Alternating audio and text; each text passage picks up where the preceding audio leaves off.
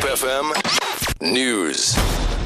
Good morning. The South African National Park says it's devastated by the loss of 2 of its buildings in an ongoing vegetation fire in the South Peninsula.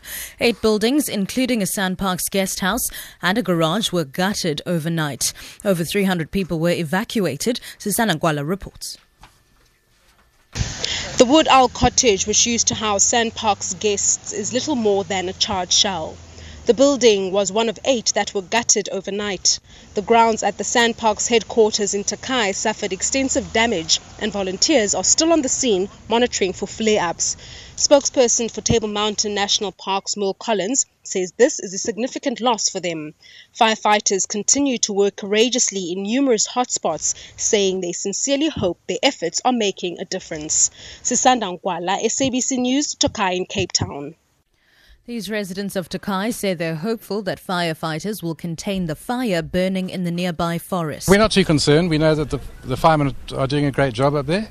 And also the wind has died down right now.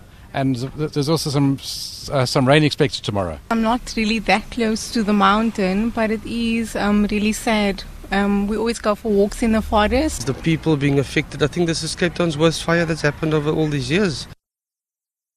The commission investigating the 1999 arms deal is expected to resume this morning, with arms deal critic Richard Young set to take the stand. Evidence leaders have been struggling to bring Young before the commission to explain allegations of fraud and corruption brought by him and some arms deal critics. Pumzile Mlangeni has more.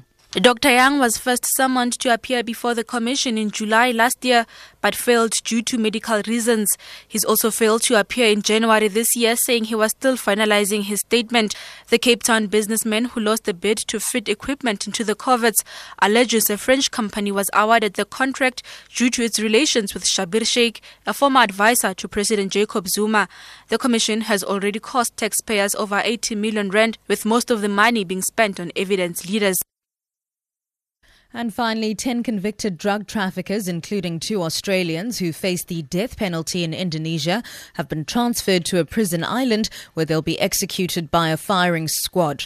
The Indonesian president has approved 16 executions against convicted drug traffickers since taking office in October. 6 convicts were executed in January. It's not known when the executions will be carried out. The Australian Prime Minister, Tony Abbott, has repeatedly asked Jakarta not to enforce the death penalty. We, frankly, are revolted by the prospect of these executions.